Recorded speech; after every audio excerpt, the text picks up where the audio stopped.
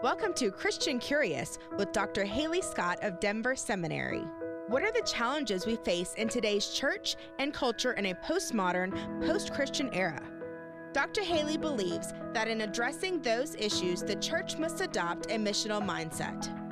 Christianity does hold the answers to the big questions of today's culture. Let's join Dr. Haley for today's edition of Christian Curious. In American ministry culture, urban is the word we use to describe ministry to people of color, people impacted by poverty, hip-hop culture, resource-deprived inner-city neighborhoods, or all of the above. And while these distinctives aren't necessarily bad, they are very different, and none of them are really tied to the definition of the adjective urban. You're listening to Christian Curious with Dr. Haley. This month is Black History Month, and here at Christian Curious, we've devoted the first 3 weeks to hearing more about ministry to people of color and marginalized populations. Joining us today is Dr. Felix Gilbert, the director of the Urban Initiative at Denver Seminary and pastor of Restoration Christian Fellowship Church in Aurora, Colorado. Also with us is Pastor Minister Nichelle West, Urban Initiative Community Liaison, and minister at Rising Star Missionary Baptist Church. At the top, I mentioned the distinction between urban ministry and what we actually mean when we use that term. Yeah. And one of our previous guests mentioned that the term urban may not be as useful anymore, especially in the Denver metro area with the process of gentrification. So you both work with the Urban Initiative at Denver Seminary. Do either of you encounter this confusion associated with the term urban in your work? Yes, we do. For me, I'm agreeing with your previous guest, right, that the term has really changed because urban is not what urban was back in the day. I remember when I first relocated to Denver, you would go to what we would call urban Denver, downtown Denver in the city proper, and it was densely populated with blacks, with black communities, marginalized people that could not fend for themselves, if I may use that. Now with this whole gentrification issue, it's like there is a new urban. And so if a person has the framework that I'm going to minister in the urban context, it's not what they thought it was. The way I look at it is that what we traditionally define as urban has relocated. And so urban centers are not necessarily in the downtown areas where they were. They have moved more to our city centers, more into, like, say, Aurora, the Green Valley areas, Colfaxes. It's relocated. So people wanting to minister within an urban context have to go into a completely different place. So, like, what we do at Denver Seminary with the Urban Initiative, it's not downtown Denver. It's, So I interestingly enough, question churches that says, we are starting an urban ministry and we're going to plant a church in the urban context. If you see what it really looks like you've moved your suburban ministry into downtown Denver because your target demographic is not what authentic, original urban people used to be. Right. Yeah. Yeah. Nichelle, what about you? Yeah, I'm agreeing with Dr. Gilbert.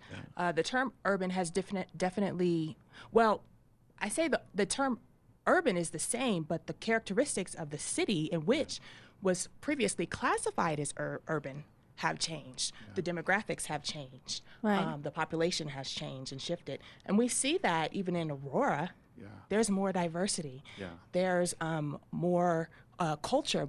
And the term urban is like a euphemism for African American culture. Yeah. Can we both agree That's on right. that? That's right. Yeah. Right. That's right. So when we look at Aurora, we see African American culture, we see the community, we see the culture, we see the art and all of that, so forth. So, it's definitely changed.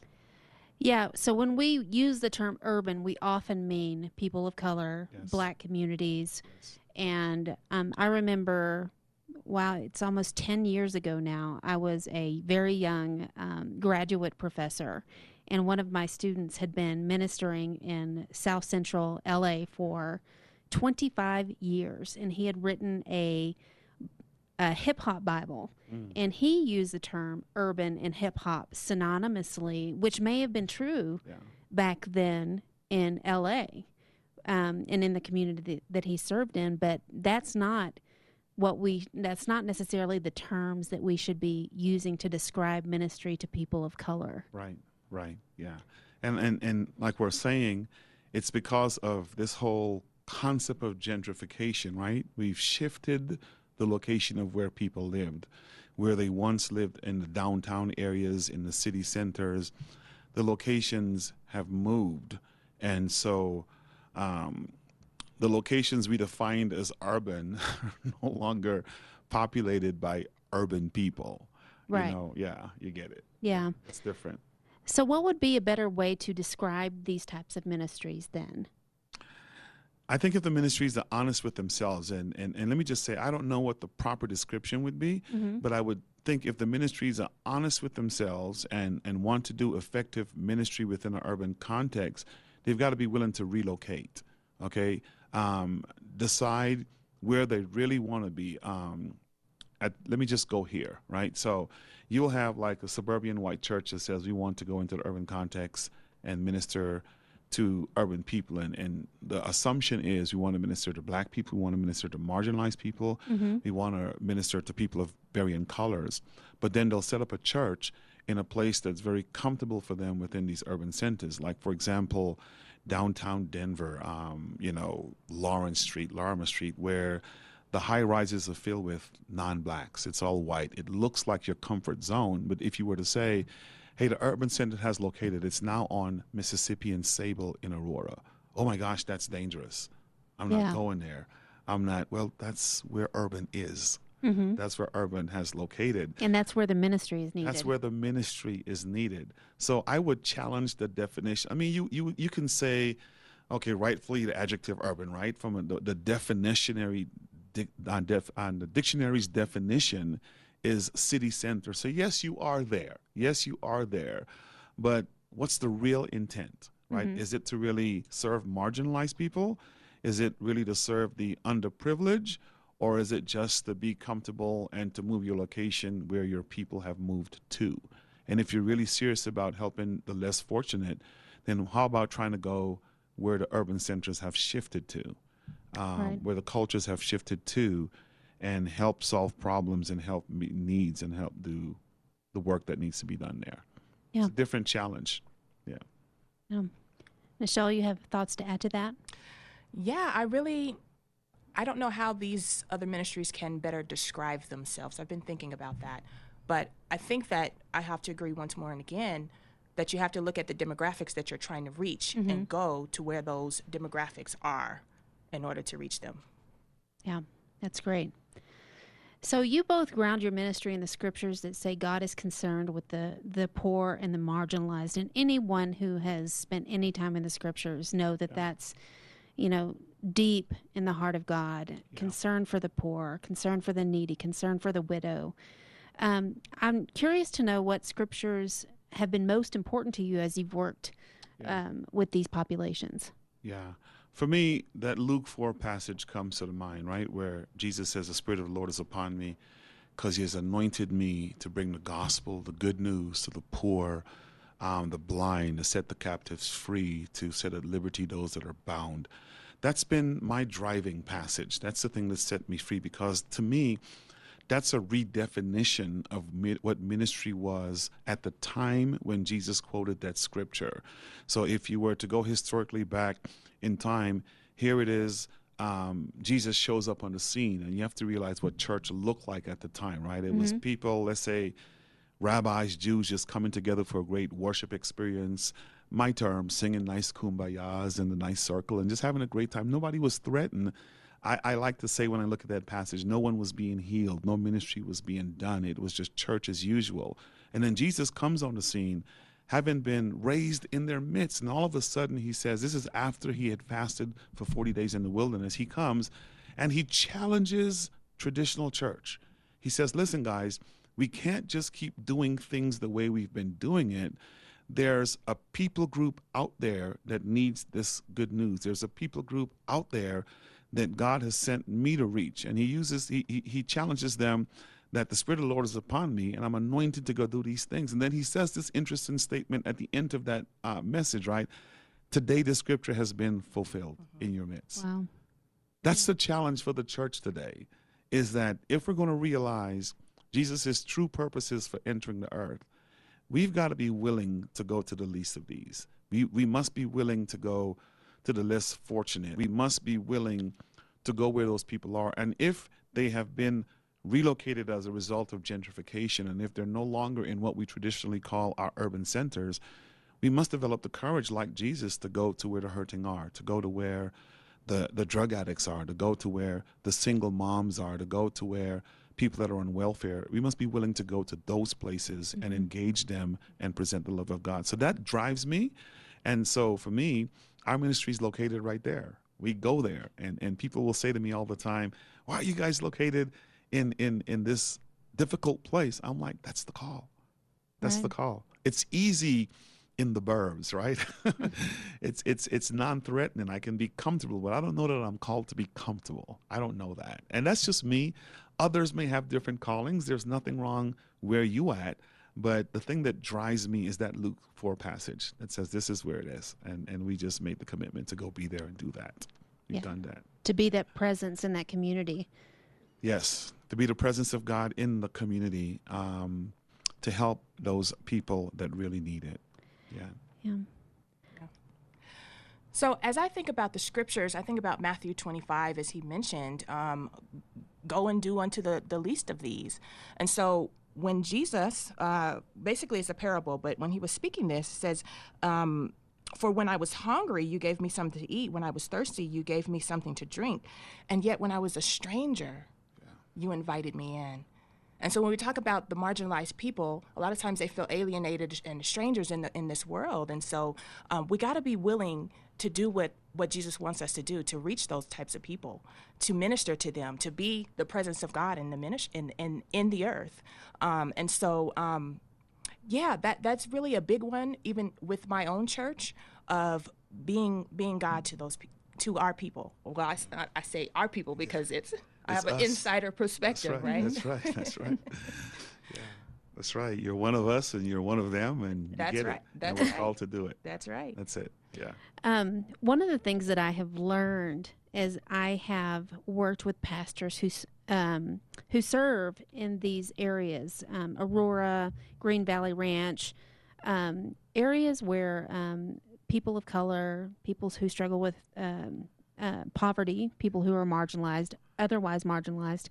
When I speak to pastors, one of their big frustrations, or I would say even the heart sickness, something that they're very heartsick over, is how the suburban communities who might have access to more funds and more finances often send their money overseas and fail to see the need right 2 miles down the road in a poor community. Yeah. This is the challenge of engaging Black churches in foreign missions, right? You will see most suburban churches being involved in foreign missions, but you will go to the Black pastor and say, hey, we want to take a mission teams to Africa, and they'll say this: Africa's in my backyard. Yeah. They'll say that. Africa's in my backyard, right? Africa's in my congregation. Africa is in my neighborhood. So how dare me overlook my neighborhood and go to a distant location, right?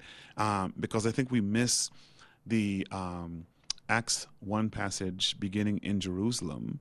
And for suburbia, Jerusalem looks okay on the surface, right? And so we feel because it's okay, I can go far. But in urban context, Jerusalem does not look okay. Yeah. Jerusalem looks broken. Jerusalem looks like it needs help. And then to try to get those people to engage and to go remotely and overlook where they're called, it's very, very challenging. So interestingly enough, it creates a divide between the suburban and the urban, because the people that are blessed with resources seems to overlook the people in their backyard that could use the resources to help strengthen the community, and that creates an unnecessary divide. So I think that's something that the church needs to work through and to figure out how do we resolve that issue. Yeah. I love that image of drawing the parallel between, beginning in Jerusalem and how from suburbia, if we're going to use urban and suburban context. From suburbia, Jerusalem looks okay, so we can go out. And then if you're urban, it doesn't look okay. It doesn't look okay. Exactly. It's not okay. That's a great image. Yeah. Things are wrong in your backyard and you have to fix it. Yeah, you get it. Right. Yeah. So what would you say are some of the things that are wrong in these communities? What are the young adults and people in particular really struggling with right now that they need the most help with from churches? Sure. Go for it, Michelle. So I wanted to make a comment on that last question you asked. I think that the mission thing is really a symptom of our relationships here in America. We have people that look different than us, that think different than us, that are culturally different than us, that we continually overlook. There are, like, even in schools and in our own work environments, we see people that are different than us, but do we invite them to our dinner table? Do we invite them to become friends, to grow deeper with them in connection? And so I think a lot of that is missing, the willingness to step outside of our own box, our own homogeneous environments, and engage with those who are outside of those. Yeah. Challenging. It's good. That's great. Thank you. It's good. You talk about things that are missing, right? Especially with young adults and other demographics, access to resources. So when you are beginning life from a posture of poverty, you're always fighting and struggling and trying to get ahead. So a good education, you started life not having a good education or access to good educational resources, for example, right? So the desire to go to college and the ability to pay for college, that's impeded, that's impacted, right? So imagine being able to invest resources there. Here's another big one, financial management. When you have to live from one slice of cheese to the next slice of cheese, and you don't have excess money to pay rent, to pay bills, to pay things like that, right? You don't learn money management skills, where in suburbia you start off from a different position. Everything is well taken care of, so on and so forth. And so you grow up not learning how to manage your money. So imagine being able to teach young adults and to teach people how to manage their financial resources, education, financial resources. Those are some critical things. Those are because you'll find in that context, because a lot of that, those opportunities are not afforded to those young adults and to those individuals, the cycle continues. Right? The cycle continues, and only those that are fortunate enough to maybe get a grant or whose parents early in life decided to make a difference for their households, then those young adults are reaping the benefits of that. But the cultural norm is just not that. Is that you're starting where your parents are struggling, where your families are struggling, trying to make it. Then you see that all your life, and you find yourself in that same predicament. So when you talk about sharing resources, if suburbia can start to invest into better education, right? Better fiscal management, better homes, parenting skills, things like that, to help these young adults today be better parents, they in turn can reach back and begin the process of breaking the cycle. Yeah. Start doing that. So what would be a good example of how churches for more affluent areas could be able to invest in areas that we're speaking of? Yeah. What are and to people like this that struggle financially, that have grown up in poverty, what are ways that the church can uniquely step into that? Because I know that many might say, oh, well, government assistance programs, and I've long been opposed to thinking that churches thinking that, okay, the government's going to cover it, so we're off the hook. I think that the churches should be doing a lot more that the government is actually doing. Yes. So what would that look like for churches? Sure. I'm going to put you on the spot. Okay. Because I'm agreeing with that statement wholeheartedly, that the church should be the solution, not the governmental agencies. So take a person like yourself, Dr. Haley, right? Right. Imagine if you were to take your skills, and as opposed to being in a place of complacency in the burbs, I'm not saying that you are, because you like a sister underneath all that stuff. So imagine if you were to bring your resources and say, I want to work with an urban church. I want to work with some struggling young adults and give them life skills. And I want to bring my education and my training and all that stuff, and I'm going to partner, call it collaborative partnership, with a church in the city where you're struggling to train people in life skills and, you know, how you equip yourself. And then once a month, you come in and hold a class in an urban context. It's really that simple. It's not so much about financial resources and all that stuff. It could be, maybe there's a banker that's a bank president in suburbia that can say, I will hold financial management workshops. Or maybe there's a corporate exec that can say, I will come into your church and I will equip people. People are dying for those opportunities. Yeah. They're dying for those trainings. I mean, you're at Denver Seminary. I'm at Denver Seminary, right? And imagine the resources of the seminary by way of the professors to go into the urban context. This is what Nichelle and I are endeavoring to do. This is what we do right now, to come and equip church leaders, to come and equip pastors. And not this astronomical cost associated with the education, but to give back, And when we're saying give back, don't attach financial dollars to it. It's just time resources, right? People resources to offer back to the community to help transform the community. Don't just leave it on the local leaders within the urban context to do that work. Come alongside and say, let's do this together. Let's hold each other's hand. I think those are that's a few simple examples that can be used. Mentoring, right? Coming in and mentoring our young boys and young girls and helping them to make better choices in life. We've got to overcome those fears to be able to do that within our ministries and contexts.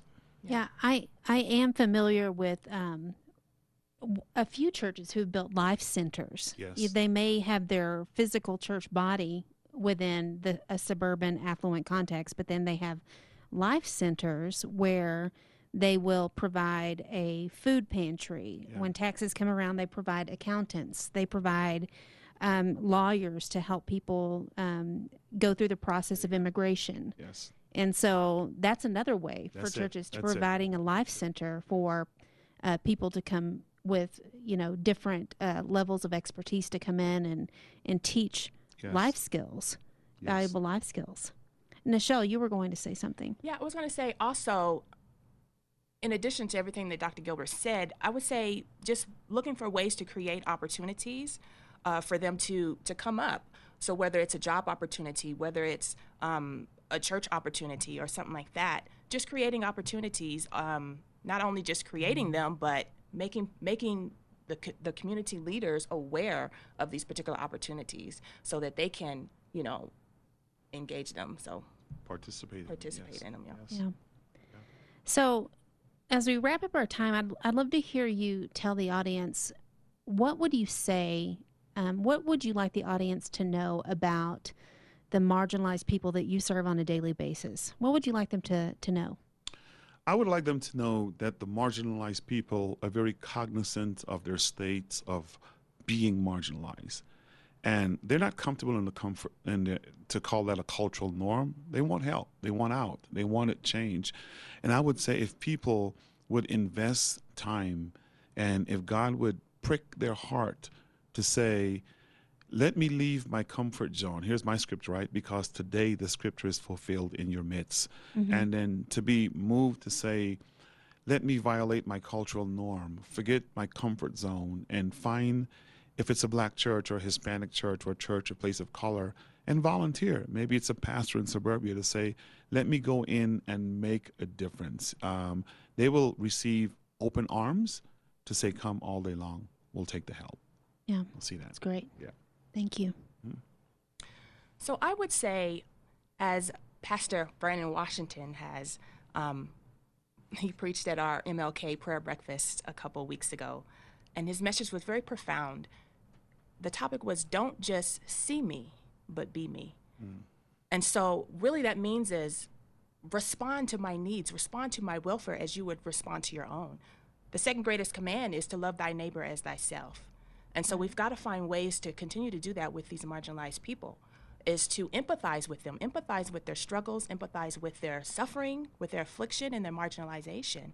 And so the ways in which we can do that is continue to engage them, continue to come into their communities with welcoming arms, I'm sure, and empathize with them and understand their struggles, because suffering is universal. Yeah, absolutely. I think that so many people listening may be struggling with their own sense of self-worth. And a lot of times we can be tempted to feel like we don't have the gifts or we don't have the expertise. And so if you're out there listening and you feel that way, I encourage you to reassess the giftedness that God has given you. Consider the expertise that you've been able to encounter, and think about the communities near you that could utilize your level of expertise, your experiences, and how you might maybe make a difference to someone in your own backyard. Minister West, Dr. Gilbert, thank you so much for being with me here today. Thank you for your braveness in approaching the subject matter. Well, thank you. God bless you. Thank you. God bless you both.